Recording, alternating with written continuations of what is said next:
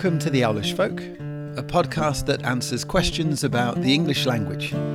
I'm Dave, and Amanda is off today, but she promises she will be back soon. We've been incredibly busy over the last few weeks with family things and house moves and work, but we will try and get back on our regular fortnightly schedule as quickly as possible. Until then, we'll squeeze out a few shorter episodes, probably recorded individually. We'll try and pop one or two of these out in between the longer episodes to fill those gaps. So today's short episode is about a word that people often say is overused or perhaps used inappropriately usually by young people these days. And I want to give a little explanation of where this word comes from and how it's been used traditionally and how it is now used, and how we can see the journey of this word and why the usage might have changed, and actually why the modern usage isn't maybe as modern as we think. So let's start from the very beginning. This word like. Like comes from an Old English or Anglo-Saxon word, gelich. And gelich meant corpse or body. And over time, this word gelich lost the first part, the ge, just eroded away, disappeared, and lich remained, meaning body or corpse. And over time, as words tend to, this word shifted in meaning from body to with the body of, meaning similar to. Something has the body of something else, if it's similar to that thing. We might now say these things are alike, which comes from an older word, anlich or onlich, meaning on or in body, which means more familiarly of a body. In the same way we might say birds of a feather, birds with similar feathers, of a body with a similar body. And over time, lich became a way to describe any similar characteristics, not just in appearance, but in other ways too. It could be in smell or in attitude, in any other characteristic. And it's easy then to see how this word could be used to describe not just things that are similar, but things that maybe match or go well together. So if something looks good on your body, then you would have said in the past, it likes your body, it suits your body, right? So you buy a fancy new t-shirt that looks good on you, that t-shirt likes you. And this is, of course, the opposite way to the way we use it now. It's kind of flipped, but this makes sense when we think of the origin. It suits you, it matches you, it likes you. And lich, of course, changed in sound from lich to lick to like over time. And we'll talk, I think, in the future about the great vowel shift and other sound changes that have taken place. But this change happened over the past, I guess, 500 years or so. So we have like meaning similar to and like meaning suits you or matches you. And then it's a short hop from like it matches to like something you appreciate. So if something matches any taste that you have, you would say it likes you. And now that has flipped, you like it. I've got an example from Shakespeare's Two Gentlemen of Verona, and host meets Julia outside a party and says, "How now? Are you sadder than you were before? How do you, man? The music likes you not?" And Julia says, "You mistake. The musician likes me not." And of course, this doesn't mean the music likes you, the music has any appreciation for you. This is you, Julia, like the music not? You don't like this music? And then Julia says, no, I don't like the musician. And so when this was written 400 and odd years ago, the form of like was the reverse of today. So the music likes you, or the clothes like you, if they suit you or they match your taste. But like goes from being a noun and a body to being a verb. It actually does something. And it feels awkward to say that the inanimate music or t-shirt can do something. So the form flipped over time, and this would have taken a long time, and there would have been a time where people switched from one form to the other. But now we say, you like the music, you like that t-shirt. If it suits your taste, it matches what you appreciate, you like it, not it likes you. But there would have been a time where people would switch between one form and the other, and I think we find both forms in Shakespeare's writing. So that kind of covers like for similarity and for preference.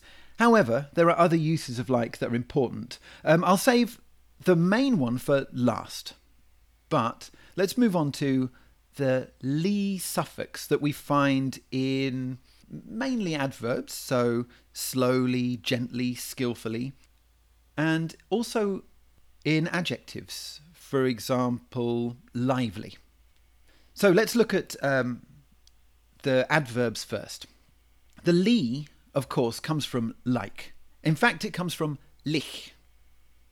So there was slowlich, means in a slow-like fashion, or tenderlich, in a tender fashion, savagelijk, in a savage fashion, right? Now, over time, the end of the lich faded away, and it just became ly, slowly. So slowlich becomes slowly, tenderly, savagely. And of course this just means actions that are performed in a way that resembles slowness or tenderness or savageness. And the ly is this nice little relic that reminds us of the old pronunciation of like, ly. This is kind of grammaticalization, right? Where a word becomes a piece of grammar and not a word anymore. This suffix is actually just grammar now. How about in adjectives? Lively. Well, lively comes from liflich. Lif is the old pronunciation of life, and lich is the old pronunciation of like. So lifelike, in the manner of being alive, right? Or with the quality of being alive. And over time, liflich, lively, lively, we can see how this pronunciation would change and leave us with the modern adjective, lively. So, what about this more modern usage that we associate with young people and perhaps, maybe young people from California? And I'm thinking that because I recently saw a movie called Free Solo, a documentary about the climber Alex Honnold, and it's an excellent documentary which charts his preparation and attempt to climb El Capitan in Yosemite with no ropes and no protective gear, to climb it free solo. And when they interview Alex Honnold for this documentary, he's not terribly good at showing his emotions, his feelings, and he fumbles a lot for words. He's not very confident or comfortable being interviewed in this way. He's an incredible climber, but he seems quite shy. So he fills a lot of the gaps in his interview, as do a lot of his climbing friends. They fill a lot of the gaps in their interviews with this word like. And it seems to be saying, bear with me, I'm thinking of the right words to say. And perhaps they're sometimes hedging a little bit, saying, I'm giving you the words now, but they're on the fly, they're off the cuff. It's not exactly what I mean. Don't take this too literally, but you get the gist of what I mean. So I think this is how they're using like in many cases here. But the modern like seems to serve certain specific purposes in this way. So what we're also familiar with is like introducing a quote, and most of us probably use like in this way from time to time. We might say, in telling a story, I was like, I'm not eating that, meaning I said something like, I'm not eating that. And it introduces this quote in a way that says, it's probably not exactly these words, but it's close enough, this is the meaning. It also is used to draw attention to a statement, so it's a kind of focuser. We might say, that pizza was like absolutely awful. And that feels somewhat stronger than the pizza was awful. That pizza was like absolutely awful. It gives us a build up to the quality of the pizza, or the lack of quality. And it also functions as this kind of approximate adverb. So we might say, oh, we haven't seen each other in like 10 years. And we might be exaggerating slightly. We might be just guessing at how long, but we're saying like in approximately maybe this amount of time. And it's also a filler. And this is, I think, maybe the one that winds people up the most. This filler, in the same way the climbers were using often in their interviews, like, but we also have sort of, you know, kind of. And when we think of it in this way, maybe this could give us a little more patience with how it's used, because people of every generation use fillers in their speech, but they just use fillers from their generation. And so people who are older than today's like users might use sort of, kind of, you know, and they wouldn't find that strange. They would be used to it because it's what all of their peers would say. But the like feels more modern. And so it feels like this young kids thing. But actually, is it really a modern usage? Is it really that new? This year marks the 50th anniversary of the movie Easy Rider, which is about two bikers who complete a drug deal and then they take a motorcycle trip through America and have certain drug-induced experiences along the way. And they use like in the same way that young people seem to use like these days. They would say, oh yeah, I'm Stone Man, but like I saw a satellite. A direct quote from the movie, but like I did this thing. And they use like in just the same way that young people use like these days, right? They often would say, yeah, like, you know, like, and it's often used as this filler in that movie. And that's from 50 years ago, 1969.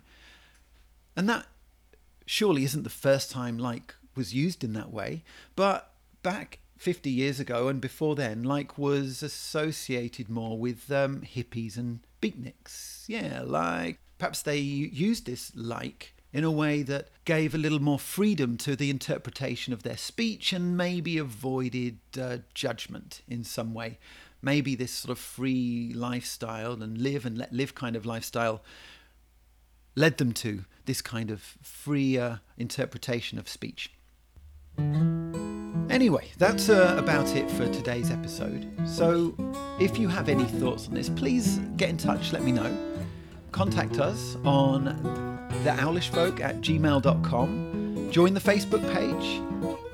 And remember, subscribe to the show. Find us on iTunes or Stitcher or anywhere else you find your podcasts. And until next time, thank you very much for listening. Hoot hoot!